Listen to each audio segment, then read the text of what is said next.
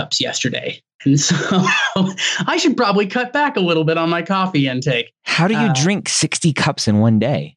Well, I had a 10-cup pot of coffee, and I drank 6 pots of coffee over the course of. Lord. Exams were coming up. It's in med school. I just decided to let that go. I'm like, all right, I'm just going to be addicted to caffeine. I'm just going to do it. I'm okay with it. Feel sorry for your bladder. Yeah. There we go.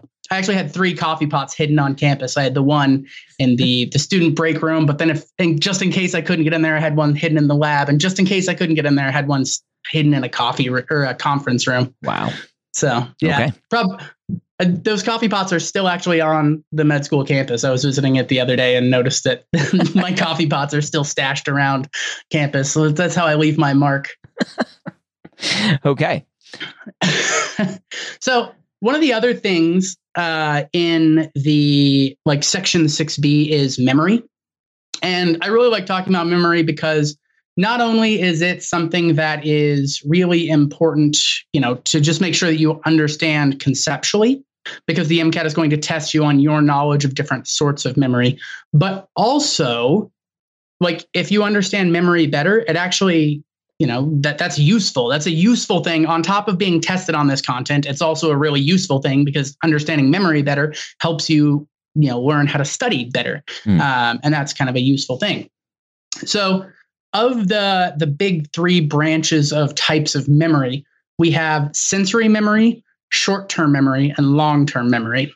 And somebody screwed up because we discovered short-term and long-term first, and then we discovered sensory memory. And it turns out that sensory memory is actually the shortest. So short-term memory should be called midterm memory, and sensory memory should be called shortest term memory. But we already screwed up and we already named it short-term memory. So we have sensory memory, which is a little bit shorter. Nice.